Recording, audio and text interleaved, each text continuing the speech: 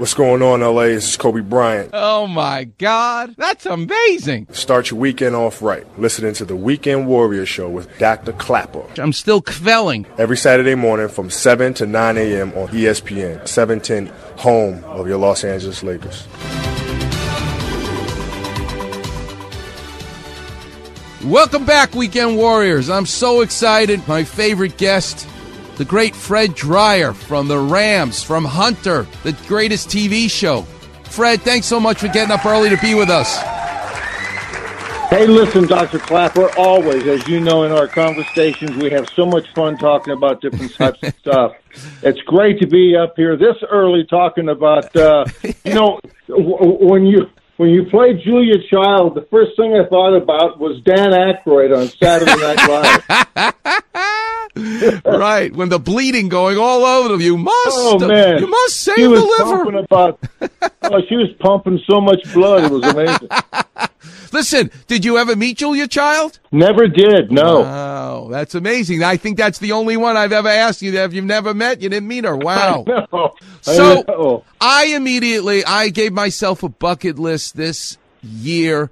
I decided I was going to schlep my wife, who didn't want to go, and we had the greatest time, a bucket list to go to the Super Bowl. And it was one of the greatest days of my life. And in every aspect, the only thing that was negative for me as an orthopedic surgeon and as a Rams fan, as a football fan, was to see the non-contact injury to Odell Beckham Jr. on a knee. He already had an ACL reconstruction that tore it again. And the first thing I thought about was Fred Dryer, artificial turf. So that's why I'm having you on today to talk about every topic has positive and negative. So I started to think about the positives, but teach us from a player's perspective and your very important perspective of artificial turf. Well, first of all, when I was watching the Super Bowl, some friends over here, Bob Stenner, who you know very well, we were laughing it up. And soon as Odell Beckham stubbed his toe,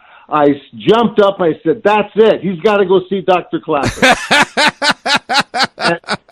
Sure enough, they wouldn't release, the findings on television because, it's not fair probably to do that. But I thought for a moment, that's government football for you. Yep. Here's a kid who's in the middle of his career on world television playing the greatest game in the world. He stubs his toe, and the weight shift went over his left knee, and just like you would reach in and cut a rose off of its stem, the weight shifted, and you could see his knee real quickly making an adjustment, trying to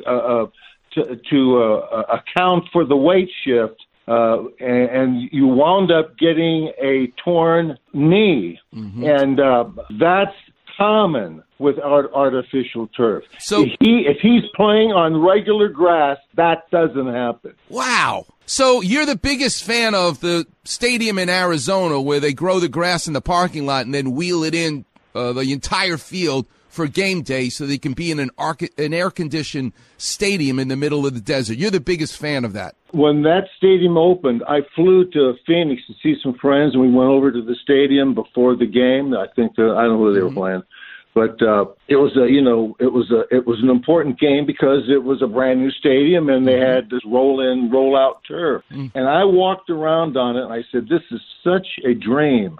Wow. This is such a beauty. This is a gift to the game of football. Wow.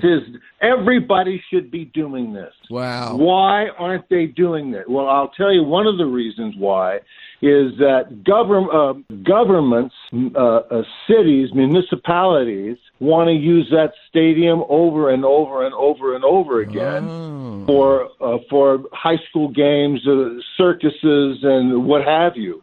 As soon as the stadium is proposed and it's going to go up, they go, "Great, get the AstroTurf guy out here, and we're going to tell him exactly how we want this thing because we're going to have the Philadelphia Eagles play on Veterans Stadium, but we're going to play baseball on it too. They're going to play everything on it, and not only is it terrible, it's like playing on your driveway.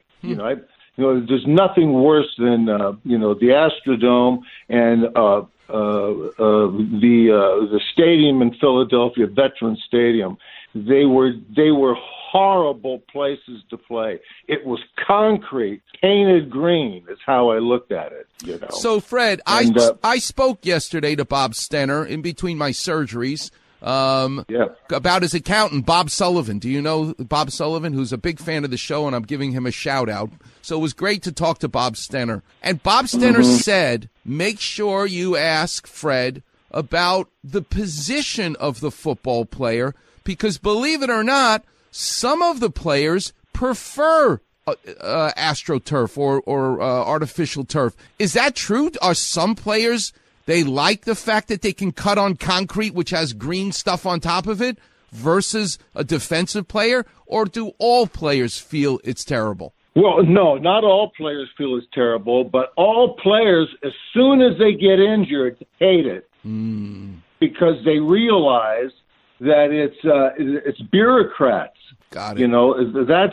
That's government football. Wow. It's not. Can I play in a mud pile? Sure. Can I play on any surface if they say, okay, this is what we're going to be doing this year? All fields will be mud.